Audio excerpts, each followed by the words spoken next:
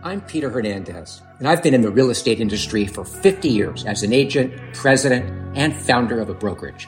You're listening to The Core Truth, a collection of my experience, knowledge, and advice for real estate agents and executives to take their career to the next level.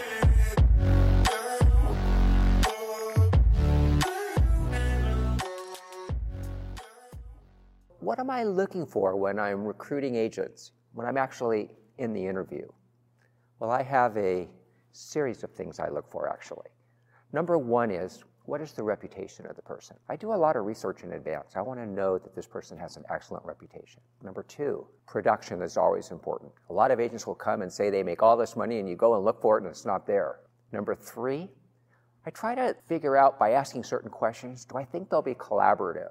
Are they going to be team players? This is really important at the company I work for, Douglas Elliman. We want team players. Another big one is mutual respect. And what I mean by that is if the agent comes in and it's just all about them and them and them and them, it gets boring and it's a real turnoff right from the start. And finally, if we like each other, it's easy. It's easy to figure out the economics, the deal, all of it, because we want to work together.